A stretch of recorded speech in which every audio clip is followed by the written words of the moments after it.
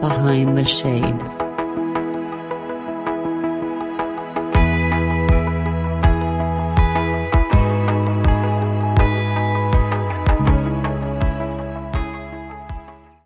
You're going to take us through your journey, and your journey begins, well, it didn't begin this way, but ultimately you ended up divorced. So take us from the very, very beginning.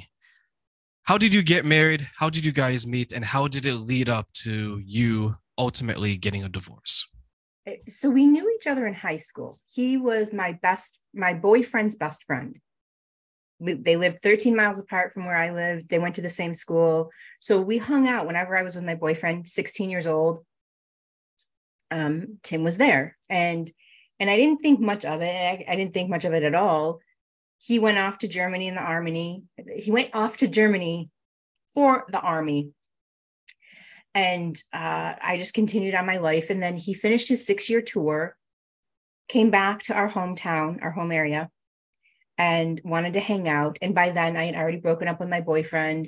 We had parted ways and still nothing happened. He moved to Las Vegas. I came from New England. And I didn't hear much from him for about 6 more years.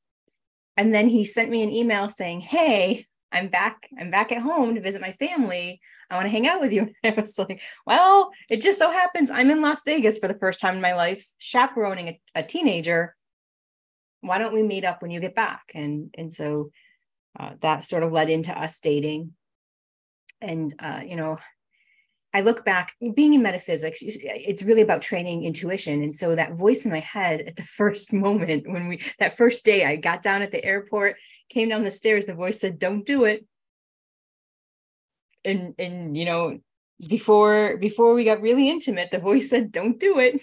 And before we got married, the voice said, "Don't do it." And I just sort of dismissed that voice and didn't really, I didn't know to trust it at the time. It's not until you look back, you're like, oh, the signs were there. But when you're in it, you just sort of think your mind is playing games on you and it's not your intuition. So we were married. We were married for about 10 years.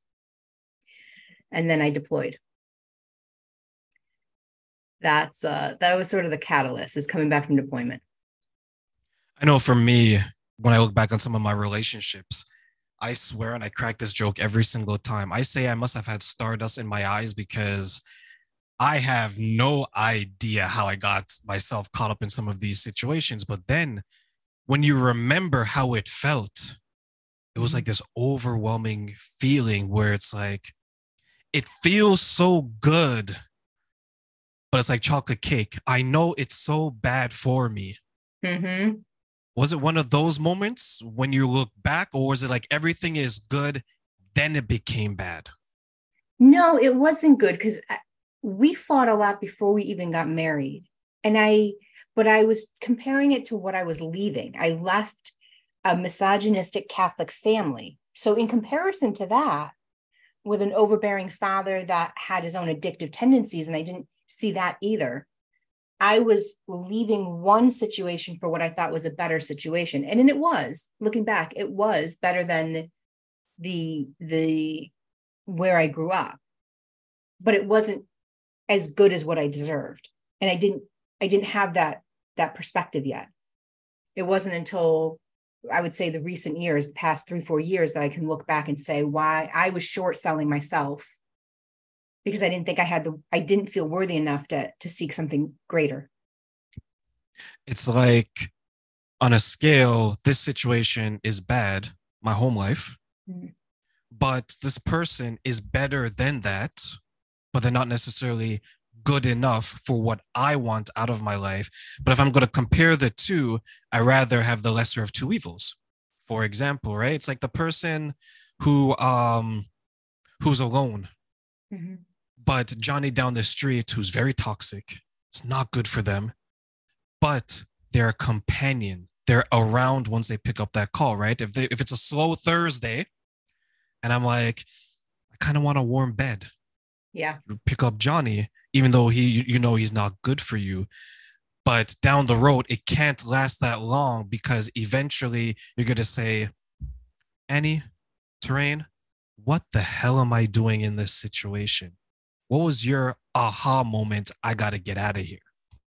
Oh, so I came back from deployment 10 years and we didn't have a honeymoon. And in my mind, we didn't have the finances, but he was a spender. So I was always chasing. And when I came back from deployment, I thought, okay, he's had a year. Surely he's saved up enough money to go on a cruise or a vacation or a honeymoon that I never got when we got married.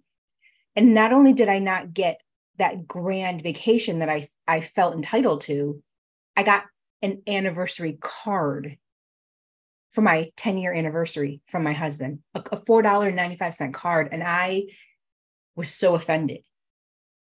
So I had asked for a divorce, but right around that same time, and I can't remember exactly if it was before I asked for the divorce or shortly after, I came back from the deployment with injured knees. I had injured knee, injured ankle. My wrists were not good because I was going in and out of Iraq, and you have to be full battle rattle. It's a lot of gear, about 110 pounds of gear. And you got to jump off the back of the C-130, which is about 18 inches, 2 feet. You're jumping down, but you're jumping down with 110 pounds of extra gear that you've got, and you've got to get off the flight line really quick. So I came back with injuries. And so I was hobbling quite a bit. I was not in an okay space. I came back with PTSD, all this thing. And my husband's empty. He had dissociated the entire deployment. He wasn't home to catch me. And I'm like mentally falling, and he's not there. And I remember climbing up the stairs of our brand new 2-story home. And I got to the top landing and I tripped over my own feet. And I fell to the floor. My knees hit the carpet without a lot of padding. And I just started bawling, because in that moment, I knew I couldn't be a mom. I couldn't be a wife. I couldn't be a business owner. My whole life just felt like I hit the brick wall. And I just started crying. And I'm praying to God, which wasn't something I did super often. And I'm saying, God, please take this from me. Take this. Like, I can't, and I'm swearing in my own head. Like, I knew I was emotionally exhausted and mentally exhausted and spiritually exhausted and physically exhausted. There was nothing left of me. The adrenaline from the deployment had crashed. There was no one there to be the safe net when I came home. I just like had this explosive emotional moment. And I'm saying, please take this, please take this. And I have no witnesses in my house. I'm by myself, just screaming, please take this. And this voice came in my head. And the voice said, we've been waiting for you to let go.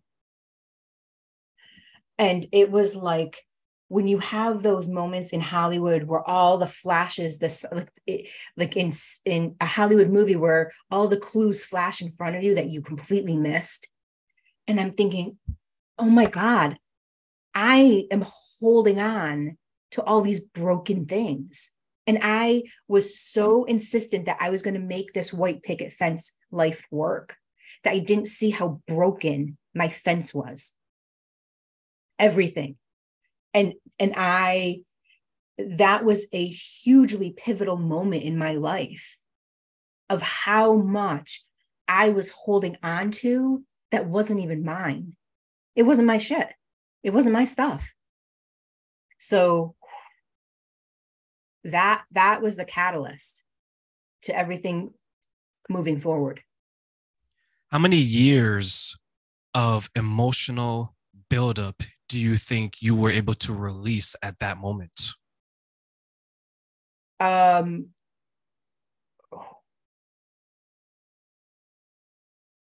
Over 3 decades. It was a lot of my marriage. It was a lot of the resentment I had in my marriage, because I genuinely felt like I had not just my son, but I had children. I was and I had even said that. I would talk to people and subconsciously I would just blurt out, oh yeah, I have to go get dinner ready for my children. And they say, you have more kids? I'm like, no, I just have one. I don't know why I said that. But I said that about 4 or 5 times during my marriage, and never once after I got divorced. I didn't realize that I was filling the role of his mother.